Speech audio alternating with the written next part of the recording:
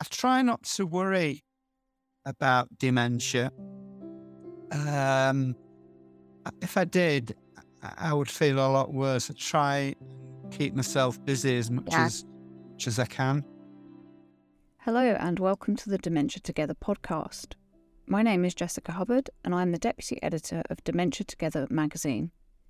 In this episode, we're talking to 70-year-old Warren Berman in Leeds. Warren has a rare type of dementia called frontotemporal dementia, or FTD. FTD is the type of dementia that retired Hollywood actor Bruce Willis was diagnosed with recently. So let's hear more from Warren about his life with FTD. And are you from Leeds originally? Yes, I am. And born and bred. Born and bred in Leeds, yeah. Tell me a bit about your upbringing. What do you remember about it in Leeds? Well, I had very loving parents. Me and my sister have a sister who I'm close to, who lives a few miles away. Oh, that's nice. Yeah. And who is 4 years older than me. And we just had a lovely time. Parents were very good to us. They buy us things. They're just working class, come from a working class family. And I went to primary school, and I wasn't very clever. And I went to, they called it secondary modern then in the in the late mid to late 60s. And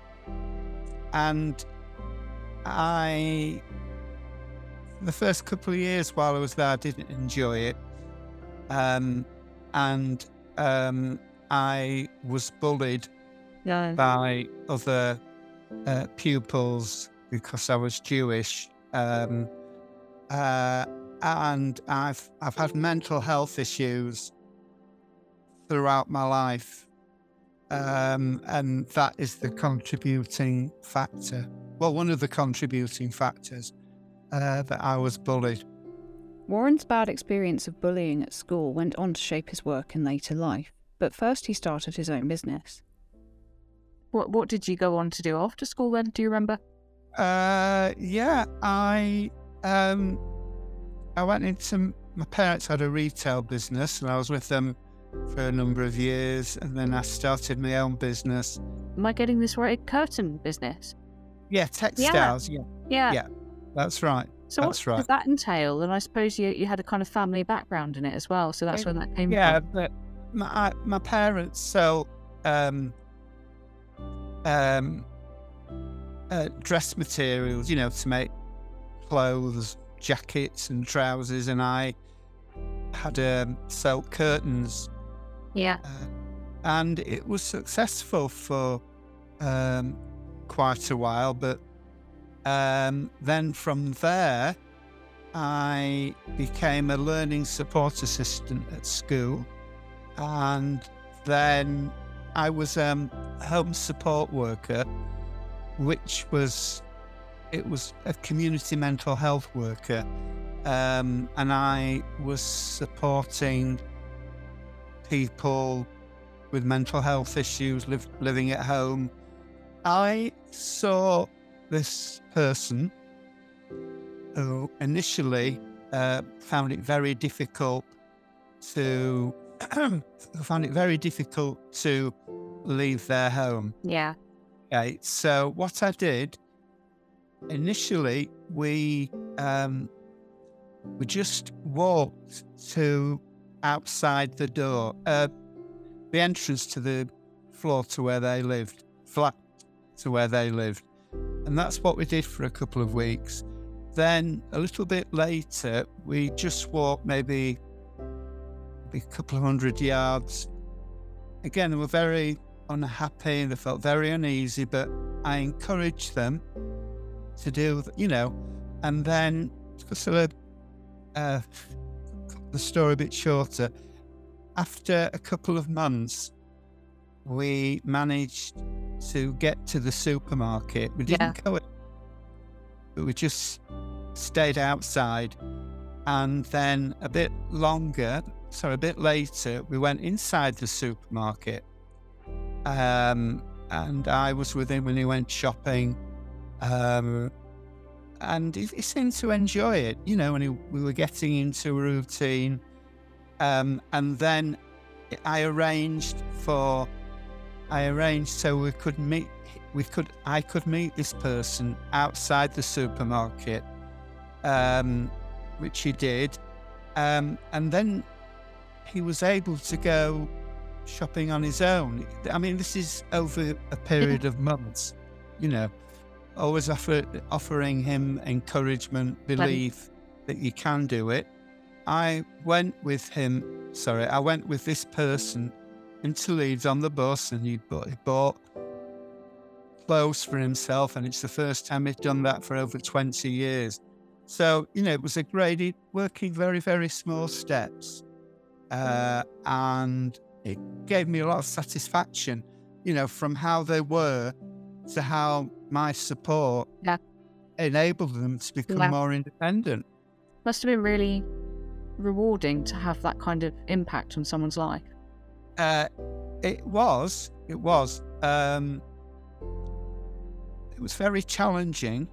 And another aspect of my work, I was a co-facilitator and then a facilitator of a weekly support group. All right, yeah. Met on a Tuesday evening for people with mental health issues. I was involved in gaining funding for the group, which paid for the hire of the room, tea, coffee, biscuits, etc. And occasionally we'd go on a social outing for a meal, 10-pin bowling, and then we have a Christmas meal. And the funding paid for half of the fee, and the members paid the balance. And if it hadn't have been for the funding, some of the members wouldn't have been able to afford to go. Yeah. And friendships were made within the group. And I felt very proud that I had a, big involvement. Yeah, especially should, yeah. So I've had mental health, and I've worked with people with mental health, so I've been from both sides. Yeah. A few years ago, Warren's neighbours, who he sees regularly, started to notice changes in his behaviour. Warren hadn't noticed these changes, but this was the start of his diagnosis journey. I suppose now, if you wouldn't mind talking a bit about your diagnosis and how it came about. So I understand you were diagnosed with dementia in 2019, is that right? Correct. Yeah. But how that came about, I have some very, very good friends, neighbours who live near me, and they would see me 4 or 5 times a week, and they noticed that my behaviour, doing silly things, like there's a table, this table here. Yeah. Well, it's normally in that position. Anyway, I moved it, and my friend asked me why I'd moved it, and I couldn't give an answer. And then if I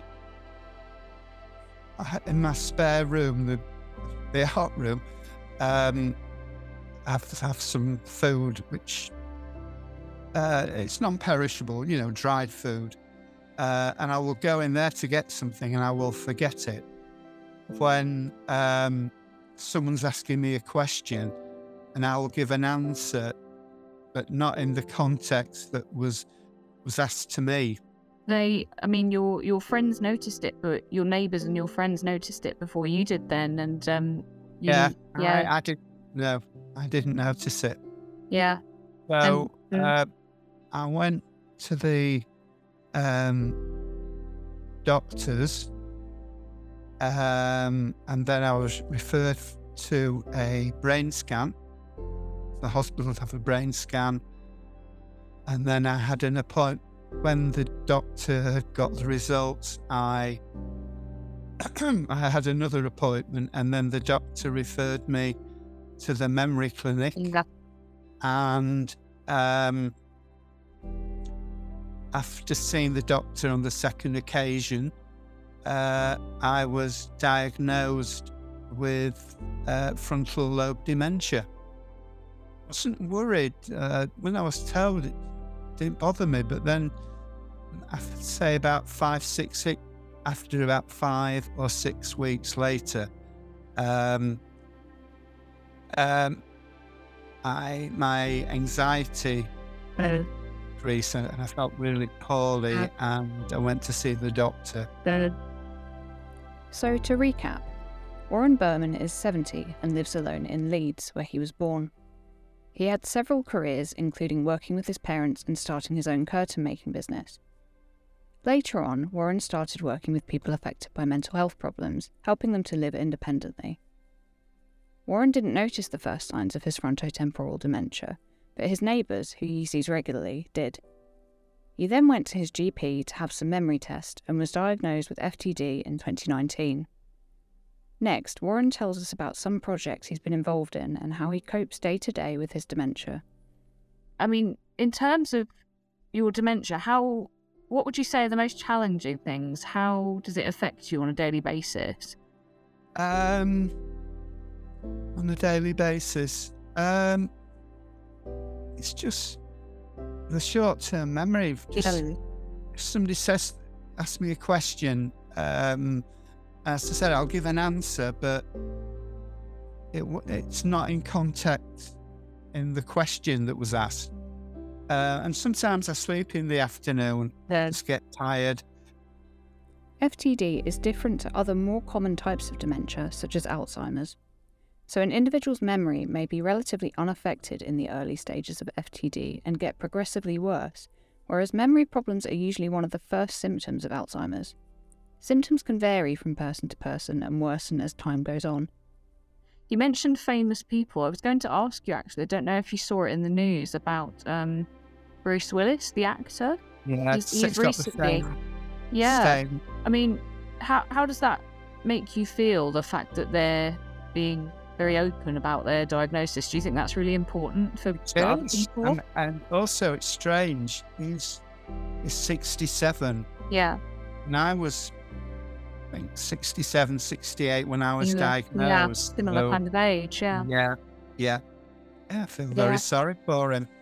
Warren has taken part in multiple groups and projects for people with dementia. Up and Go is just one of these. It's part of the Dementia Engagement and Empowerment Project, or DEEP network, and aims to make Leeds more dementia-friendly. So there's the peer support group that I go to, singing. Then there's a Leeds City Council called Peer Support, which is a service for people with dementia. I'm a member of... Have you heard of DEEP? Do you know what? Yes, yeah. I think you've mentioned it in one of your articles. I was involved in research project funded by regarding people who have been diagnosed with dementia. Have they been involved in anything new, any new activities? I found it interesting. Because I've not done any form of research before. So, and also it's enabled me to do activities which, if someone had said 4 years ago, you'll be doing research, I'd have said, don't be stupid, Don't be stupid. When I was told about the project, and I thought, oh no, I won't be able to do that, because anything new, anything out of my comfort zone, I find very, very difficult. So it was very hard for me to participate, but I got there, and it was interesting. Really, really enjoyed it. Regarding the deep, I've been involved in various projects. Because deep, it's for people with dementia. Yeah. For them to be involved in local services. Yeah. What they think, how things can be improved. I've been involved with, there's a railway station outside of Leeds. Yeah. And we were asked that the British Rail, they wanted to build a lift at the station. Now, at the station, there's a bridge, so they wanted to know whether they should build the lift attached to the bridge already, or to build another bridge and then build the lift.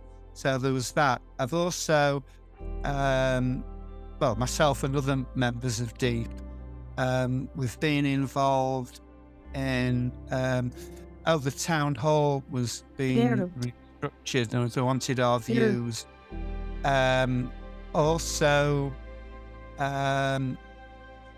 We've had people, nurses from dementia nurses, and they came to the meeting and they asked us, how can things be improved for people who use an ambulance who've got dementia? Yeah. So that sort of thing. But our latest project, called Connect, is for people in hospital with dementia. How can staff improve their awareness, and how can they monitor things better? So I have quite a busy... Yeah, definitely. Plus a social life as well. Warren also likes to keep busy by reading, listening to music, and painting by numbers. He has hung his completed paintings around his home and gives me a tour. Tell me a bit more about your hobbies, if you wouldn't mind. My favourite era of music was 70s. 70s, so, really? Yeah. So I like listening to stations that play 70s music. Do you have a favourite group, favourite band? Hall & Oates. Oh, yes. Steely Dan. Yeah. The Eagles. How did I like?